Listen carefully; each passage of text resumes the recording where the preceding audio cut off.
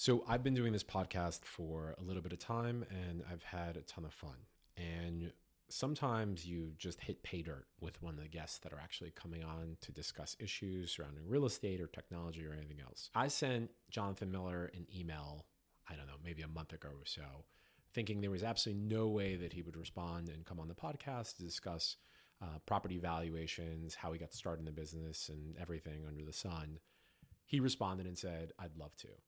That tells you a lot about Jonathan Miller's character. Jonathan Miller is the president and CEO of Miller Samuel Incorporated, the real estate appraisers and consultants across New York City and many, many other places across the country. He is the go-to for many brokers and frankly, anyone in the real estate industry to figure out what a place is actually worth. And his career is long, multifaceted, and incredibly interesting. I sit down with him and discuss everything from where the market's likely headed to what this new tax plan will do to, more importantly and interestingly, how he started in this business and how he grew it to what it was today, or what it is today, I should say. It's a conversation that I've been excited about for a long period of time. It's longer than our typical conversations because I just felt he had so much interesting stuff to say. So I hope you enjoy it as much as I do.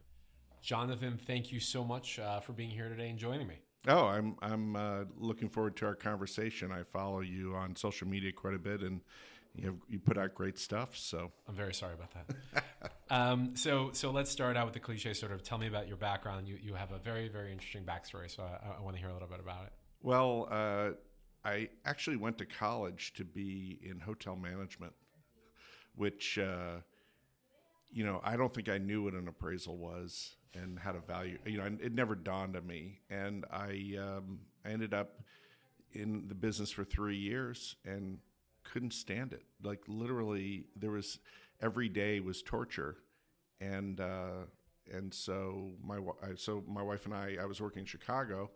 And we basically went to a wedding here in New York and loved Manhattan. And I had just quit my job and became a realtor in Chicago for 6 months.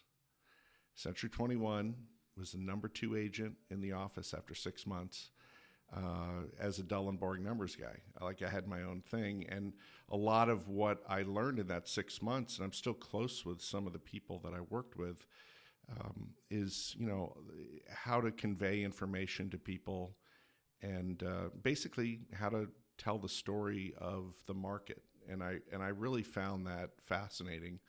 And anyway, so I moved to New York and basically knocked on the door, got a job at an on-site sales company, marketing a new condo on the Upper East Side. And within 6 months, the manager, and we were basically guides, showers. We would show people when they came up to the sales office. And at that time, I was sort of a nerd. My father and my then brother-in-law worked together, and we back sort of pre-computers on a consumer level, put the whole Schedule A of an offering plan in a Hewlett-Packard 41C using bit mapping. So you could walk around like you would with a PDA now and pull up prices, common charges right in your hand really easily. And that was in 1985. And we kept seeing all these appraisers come in, didn't have any data, any information, and they were totally reliant on what we gave them. And most of them weren't in Manhattan. They were outside of Manhattan. So we ended up, and I shouldn't omit that my wife and my sister became when we were doing this, they became on-site agents at rental buildings. And then we all got together and said, let's start Miller Samuel. And because we have all these appraisers coming in, we can do better. We're sort of tech savvy. It's laughable now. And that was 1986. And 31 years later, we're still, my parents retired back in 2002. My parents funded us, and the kids ran the business. And so right now, our company is owned by my wife, my sister, and I. And we have 2 firms. We have a commercial firm and a residential firm. I'm basically known for Miller Samuel, and we have a commercial firm, and my partner, John Cicero, who's an MAI commercial appraiser, runs Miller Cicero, and we have fun. So my parents famously fired myself and my sister, and then my brother-in-law fired me. There was a dispute over bagels in the Metro. Wow, this was back in the day. Right. I feel like there's more to that story. Yeah, there's a lot. It's really, but the court sealed the documents. So unfortunately, of course, can't go into it. But I mean, one of the things is working with family is that some people say don't do it, and other people have incredible success. So sure. I would love to hear about why your situation works. Yeah, it was interesting. I think we all had separate duties, separate responsibilities, just enough so that we weren't on top of each other. And also, we're pretty close-knit, and I don't know, the chemistry just worked. We really didn't fight that much or have, major disagreements.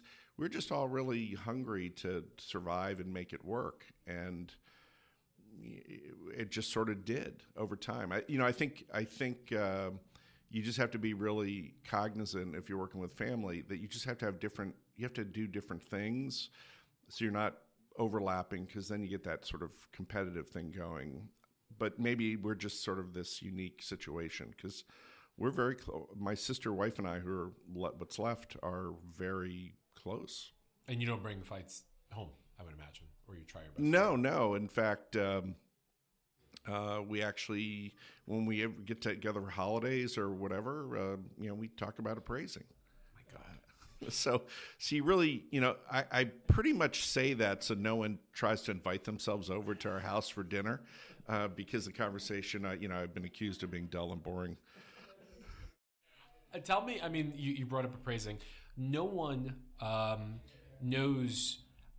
Let me put it this way. You have a way of explaining what an appraiser does, because my clients, the ones that I interact with, as I mentioned to you a minute ago, they look at an appraiser as just someone in the background that the bank hires to make sure that they can get their purchase done, which is way different than what an appraiser actually does. So give me a context of what an appraiser actually does and what their job really is. Sure. So, like the law, there's many disciplines of valuation. So the stereotype for the appraisal profession is working for banks, appraising the collateral for a mortgage. And one of the biggest misnomers is most people think the appraiser is working for you, the borrower, because you paid an appraisal fee. But we don't. We work for the lender. We're there, and that was one of the problems of the housing bubble.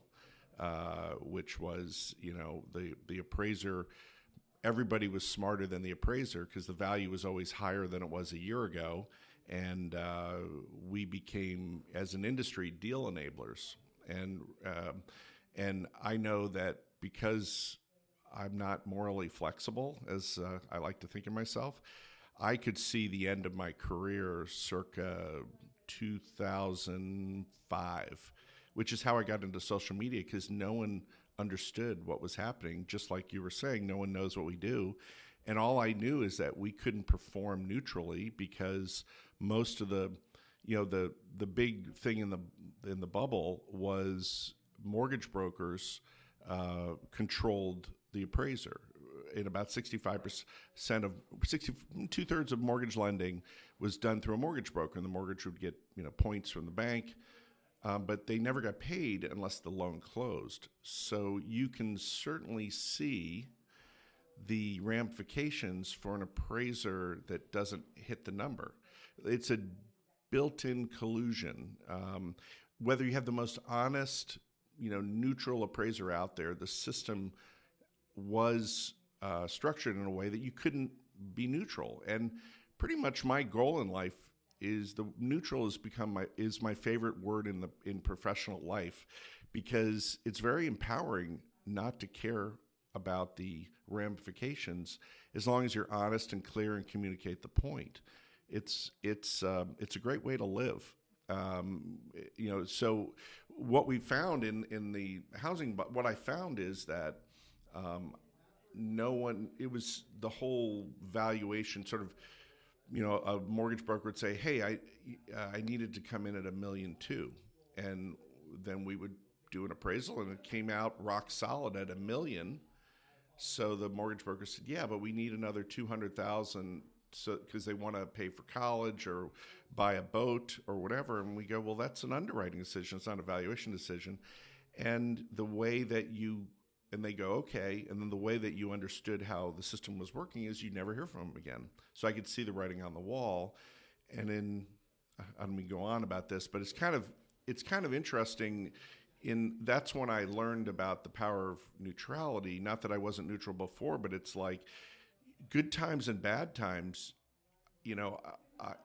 my name is all I have, and that's what I'm worried about. So what happened, I don't mean to be all pious, but I started blogging in 2005. I didn't know how else to get the word out. And then some of my posts started being picked up by Bankrate, and CNBC came to my office. And I basically said something like, during the bubble with this mortgage broker system, 75% of the appraisals being done today aren't worth the paper they're written on.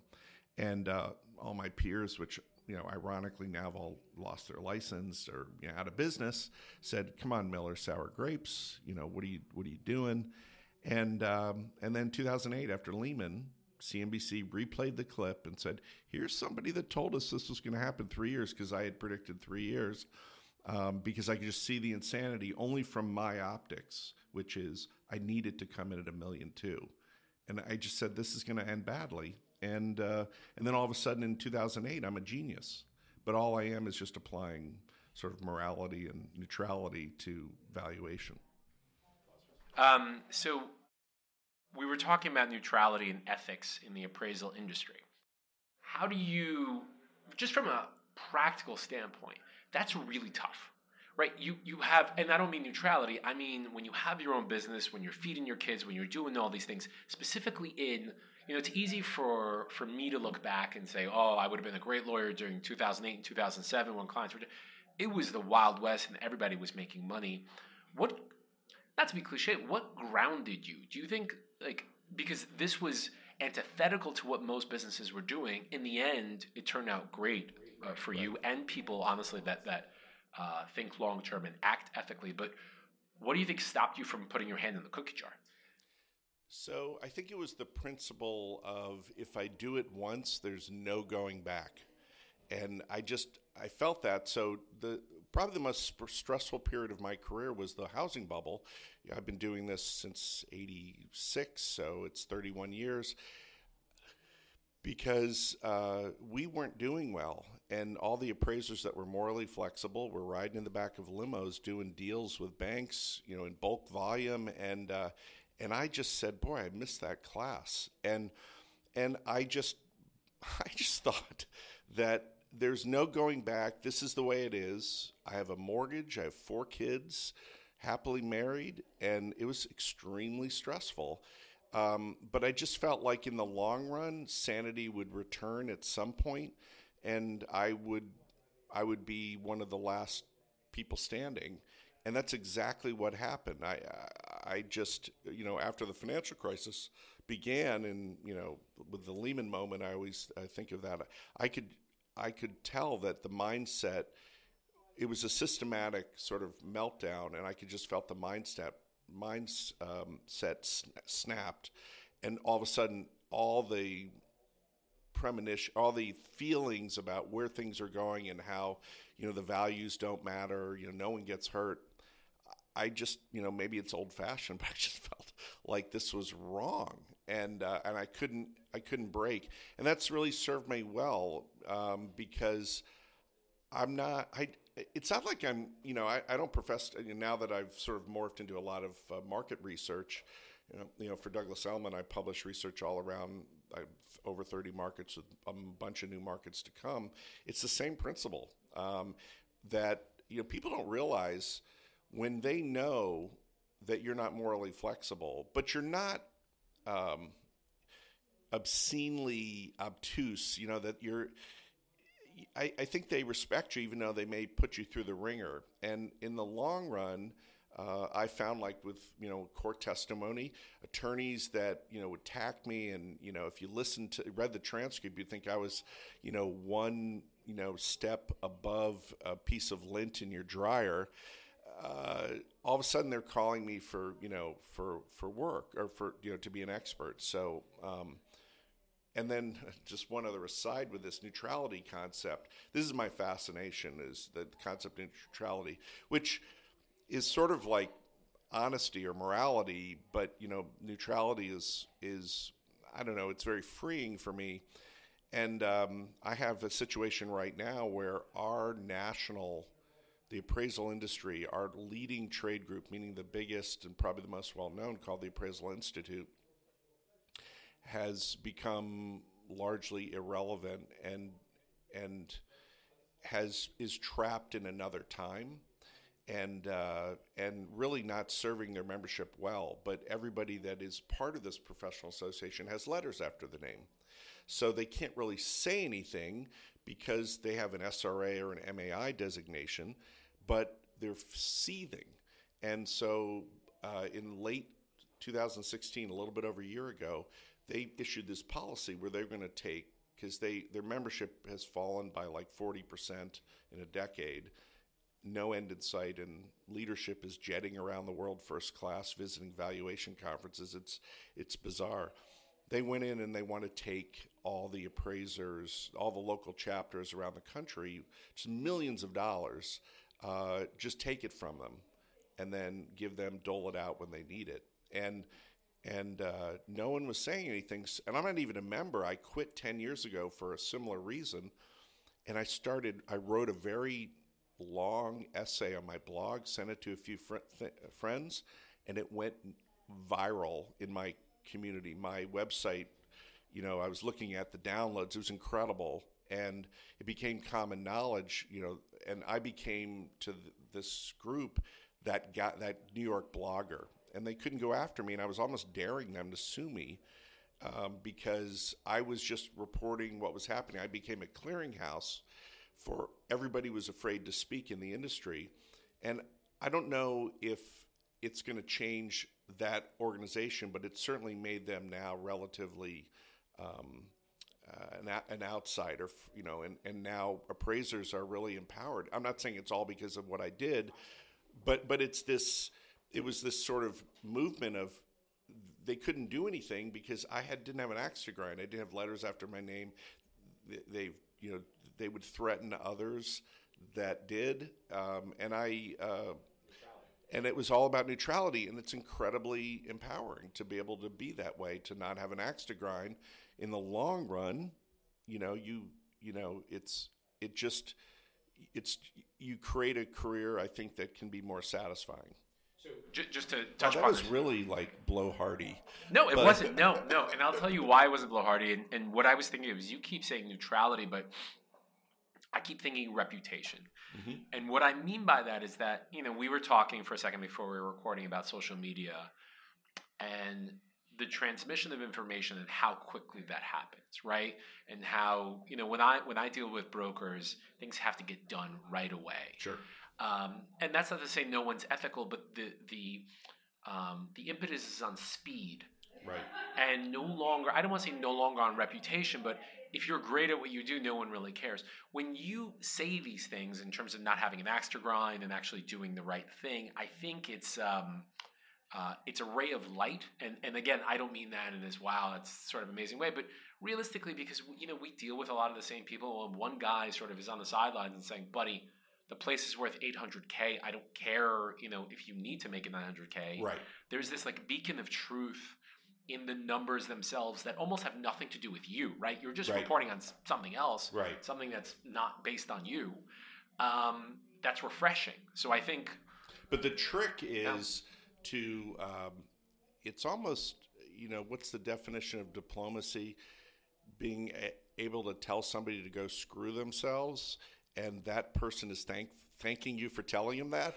Yes. Yes. It's kind of that, because and that's the storytelling component, is that, we don't run around and kill deals all day. That's not what we do. But when something happens, there's a reason, and you have to convey it. And even though that goes against maybe a client's financial interests, maybe they're not a good client.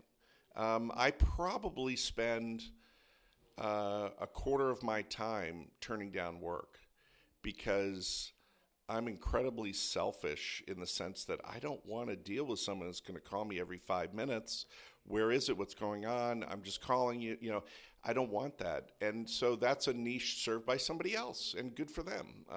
It's just not my thing. I think small business men and women want to focus on getting the best clients they can, and that's a big time save.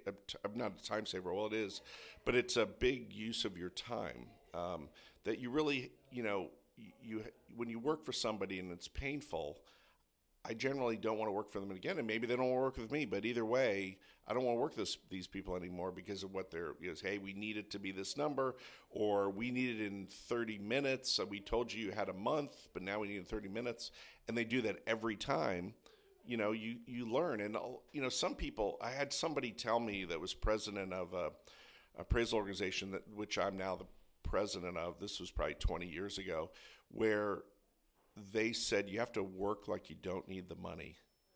And that's, to me, I just think that's so true, even though I need the money. I have 4 kids. I have college. I have my 3 oldest, the first 2 got married a year apart, and then 1 year later, this fall, my 3rd is getting married. And, that whole thing about the parents of the groom don't pay, it's a myth. Even though they're all, all the fiancés or wives are awesome. And then my youngest, who's a 5-year gap, who's in college, said, don't worry about me, Dad. I'm going to be quite a while before I get married. Which is fantastic. So you have a couple of years to save. Yes, I do. Anything that they can do to make your life which a little adds bit more easier. Pressure because I have to turn down work I don't want to take. Right, which probably kills you. Not to sort of take a left, but I wanted to. You talk about writing in a very clear, concise way, and I love reading. And I recently read a book that was called "Nobody Wants to Read Your Shit." It's a fantastic book. Love it. It's super short. It's very much to the point, and really, it's based on that. And your blog entries, and even the way you write your market reports, you let the numbers do the job, right? And you have very short, to the point. This is what the market is sort of saying. Yeah. Concise way to do that. Have you always written like that? And what is the advantage of doing that? If that Sure. So it's to keep my persona of being a dull and boring numbers guy. So it's funny, my weekly housing notes that I write are the opposite of my market reports in one sense, because it's sort of a comedic, I have a lot of sarcasm. I think it's because I became a prolific blogger, in my view, back in 2005. Not so much anymore, just these weekly notes, because I used to blog. I do like 4 or 5 posts a day. It's a heyday. It was the boom times, and for blogging, and now there's so many other outlets. But what I found with the reports, so with the market reports, what's amazing about my relationship with Douglas Elliman, is about 23 years. 1994 is when I started, and in the beginning, when they asked me to do it, or it sort of came up in a conversation. I said, only one condition. There's only one, and that you can never ever tell me what to say, ever. It's a one time, and that's it. And to their credit, not once had they ever done that, ever. And because I have a zero tolerance policy on that, so the whole idea is, I felt like this has to be a neutral document. Look at me. I'm aligned with a broker, big, huge brokerage firm, largest in the area, in the region. And in order for me to be a service to them, this has to be a standalone research report and not a brochure. Right. Most market reports have the executives, and it's sort of I see this with many people that write market research in the real estate business. If the market, if sales go down or prices go down, they're literally apologizing. We're sorry to report. And what I think what's been great about my relationship with Elliman is they see it as an opportunity. many people did really well in the dark days after Lehman, because Tremendously well. because they weren't, what's that Warren Buffett saying? When people are running out of the room, you should be running. Go right in. And one of my sons is a fireman and a policeman, and he's one of those guys that runs in, and that's what you have to be when you.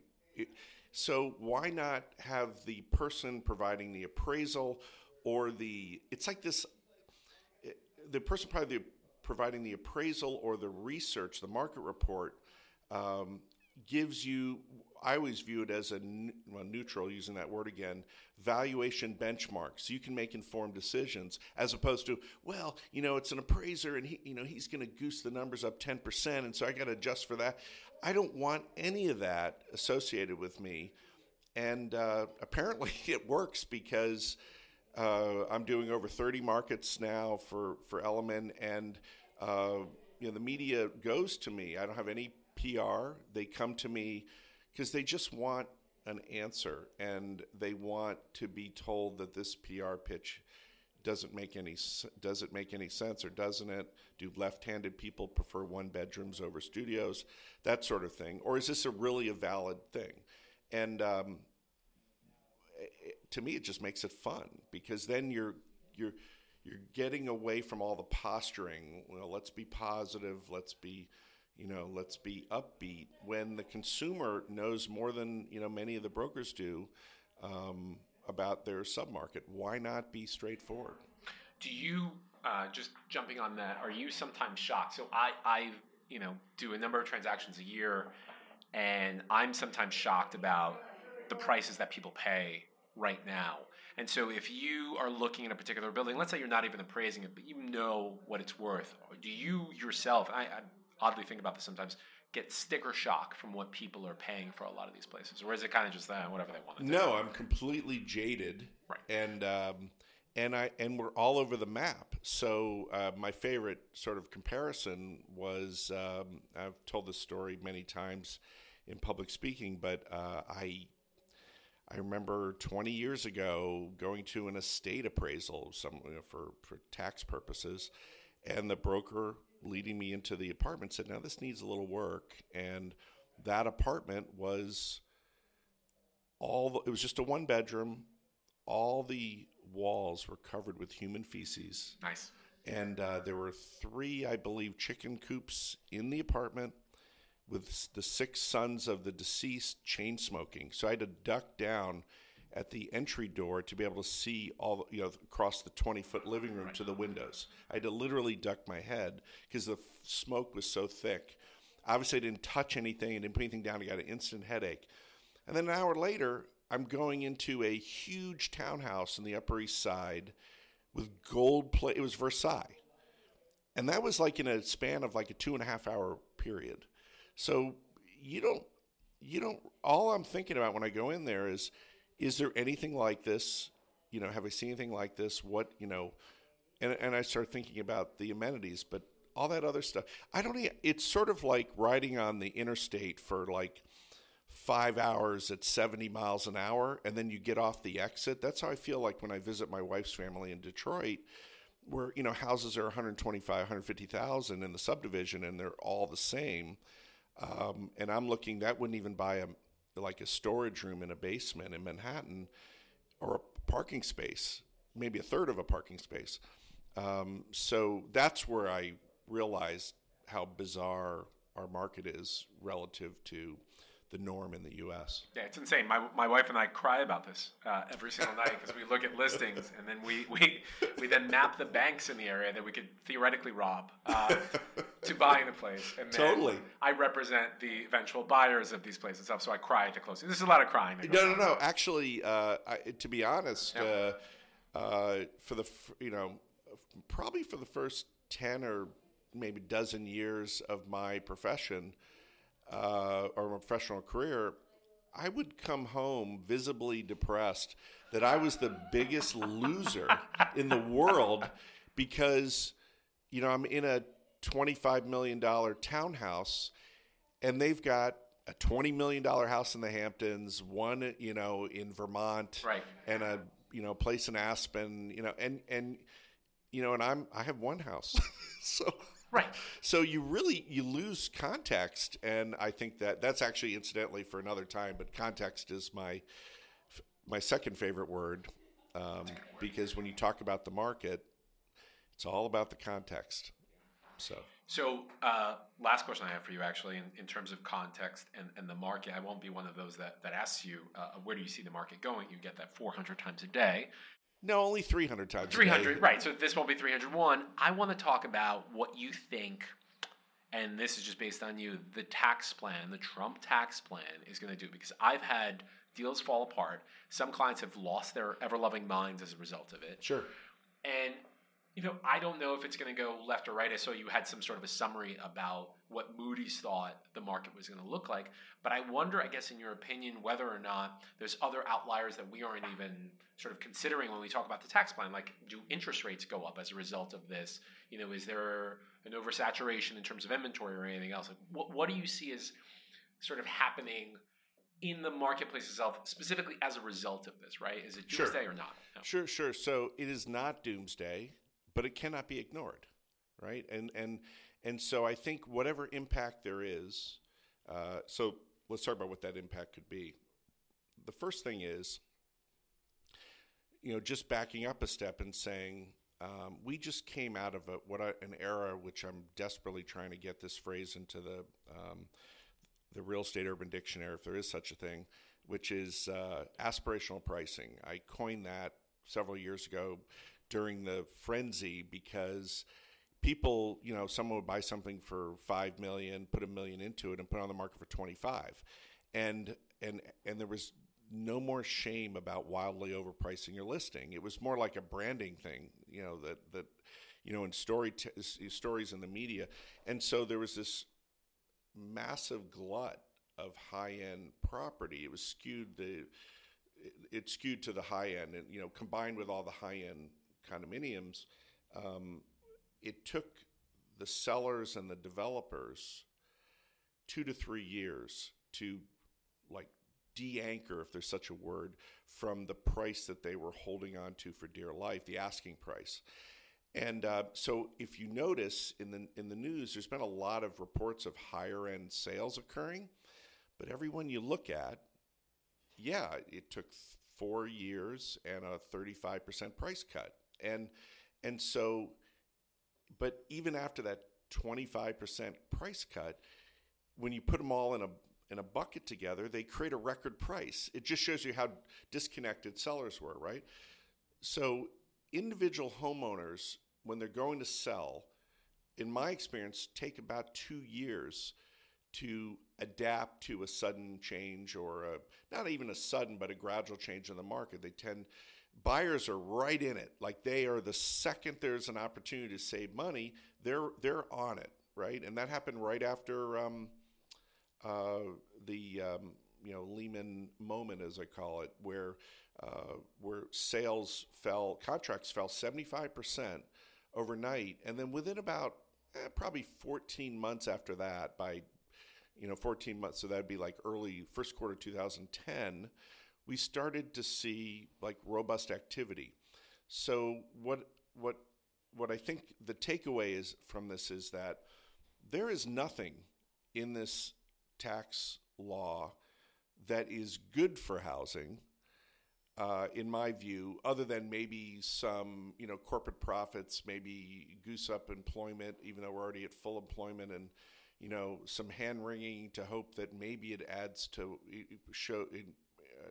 stimulates some kind of wage growth, which seems highly unlikely because corporations have been running at record profits for a long time, and they haven't had to raise wages. So now they have a tax cut. They're just going to buy back stock. But some will invest. There'll be some, but that'll be, to me, the examples being bandied about now are sort of on the margin. Anyway, so I'm getting off the point, but the idea is that I think that this skews to the high end. So there's really two major components of this that impact the housing market. The first is the reduction of the mortgage interest that you can, the threshold has been dropped from $1 million to $750 on new mortgages. You're grandfathered on your $1 million mortgage.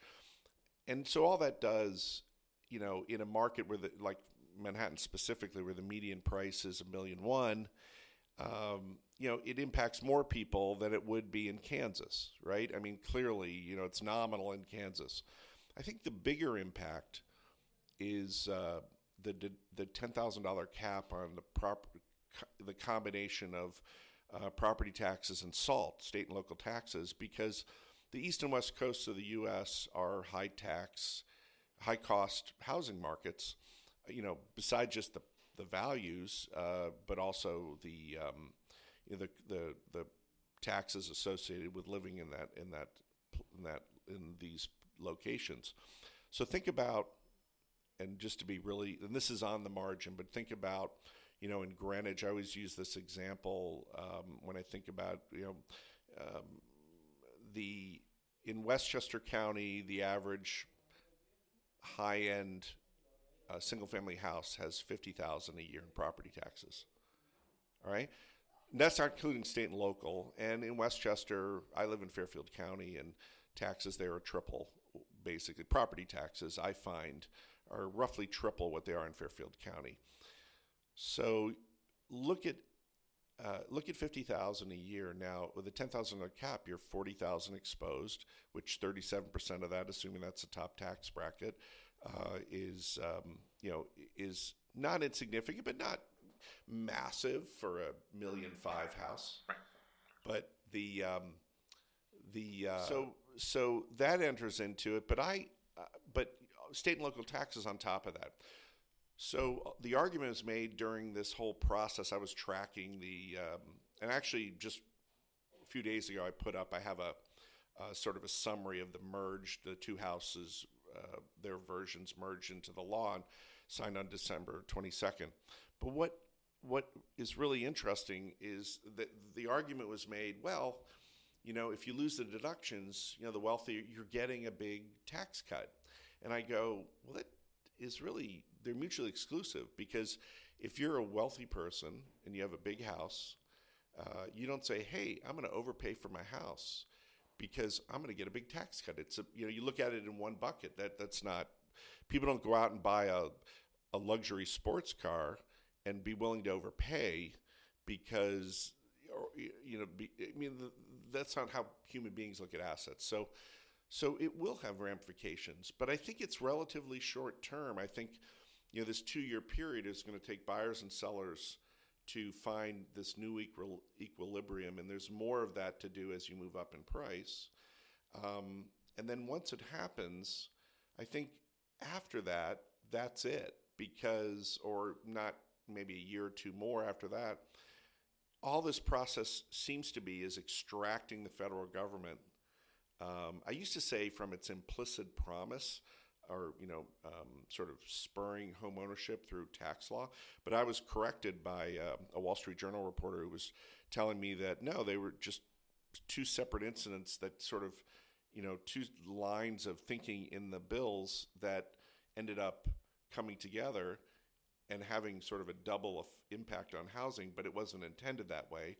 And also that's how these deductions that we've long enjoyed came to being as well. So it isn't some sort of conspiracy, even though, it clearly seemed like an attack on the housing market. And, NER said 10% price declines average across the U.S., and Moody's said 10% in Manhattan.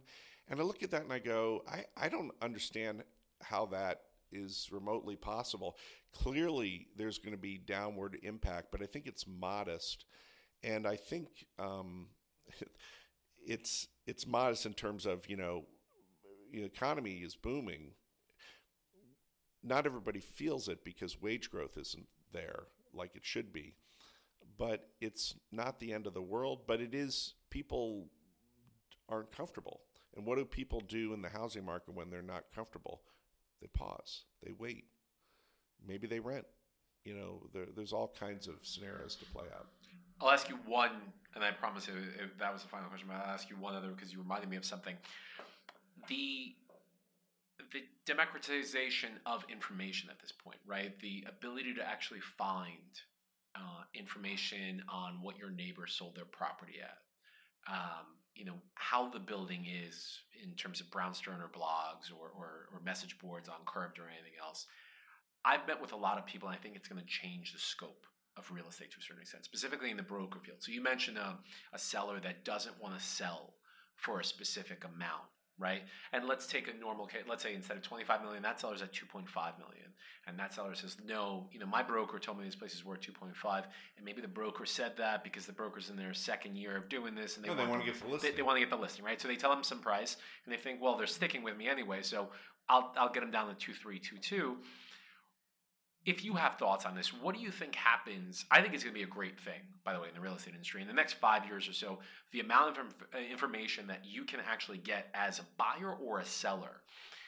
It's just getting better every day. It's just getting better, right? Yeah. And that's not stopping. That's a perpetual. Do you think that curbs then that aspirational pricing a little bit? So for instance, if I own 13C and you come up to me and say, Daniel, look, it's not going to go for 2.5 because I know that 12C, which is in crappier condition because I just pulled the permits, right? And let's say they renovated it, they only got 2.4. You're not going to get 2.5. I don't think it's going to stop it. I think we already have enough of that information now for you to figure that out. This was a one-off moment in economic history. If you can give me a second to sort of, to go through it. So you look at Billionaires Row, and that seemed like the future. Super luxury. Let's, $100 million apartments are a dime a dozen. There's so many billionaires in the world. And I'm not contending that there isn't demand for, there won't always be some sort of demand for very high-end properties. But I think what we got wrong in this last cycle was the scale of how many buyers there are, how many of these properties can actually be sold. Everybody got the same idea at around the same time. And the reason why this last 5 years, this sort of development explosion occurred is because of, and I'll get to the point that you're bringing up, but just sort of as background, is that, the world after the financial crisis is being covered by investors looking for higher returns in a low interest rate world, and capital is fleeing, or not fleeing, trying to find a home, and the commercial banks are still licking their wounds from the housing bubble, massive fines and all the things that should have been done right away, but under the guise of too big to fail, and so you have this rush to build. Well, the existing property owners are looking and saying, hey, we saw this every day. They sold something, or they put something on the market for $100 million. Well, if they're worth $100 million, then my $2.5 million listing has to be worth $4 million. I mean, that literally was the thinking. So it wasn't about facts. It wasn't about information. It was merely looking at super macro examples and projecting it onto your own property. And it was universal across the country. So it's no wonder in many of the markets that I cover, the high-end market, generally, inventory continues to fall in the existing real estate market. Not every quarter. It's either flat or falling in many markets because those aspirationally priced homes are just coming off the market because the seller realized, well, it's not saleable at my number. And it was probably never worth anywhere close to what they thought. And it became some sort of weird statement on self-worth.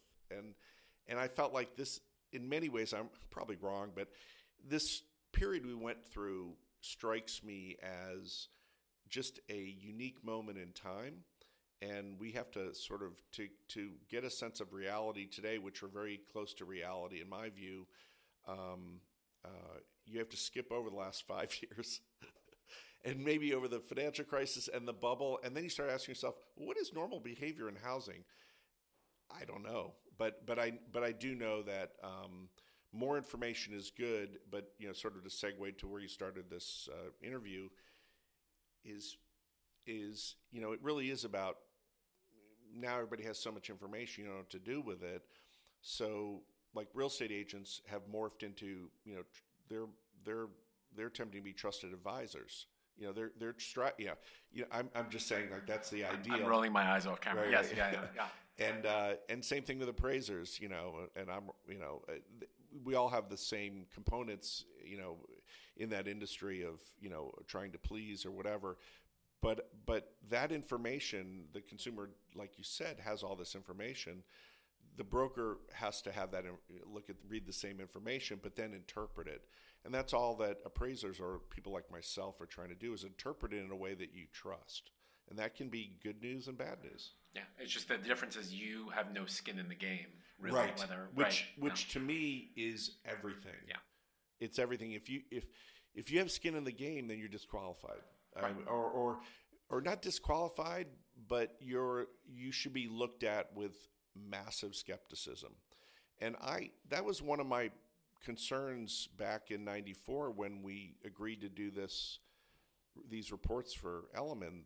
The reason why we did it is because we didn't have StreetEasy, we didn't have MLS, we didn't know if that comp we were using in a report had a renovated kitchen, and we wanted to know. So we reached out to all the big firms, and they all were interested. But Elliman said, "Hey, you just have to write. We want you to write a report because use this information, right. In a more macro way." And it made us better, but it also, I think, it was much more efficient because we would have to call hundreds of brokers a day to say, "Hey, was that kitchen renovated? Was the bathroom done?" And no one else would do that. It was just, everything was average. So. Jonathan Miller, the legend himself. Thank you so much for taking the time. Oh, my pleasure. I appreciate it.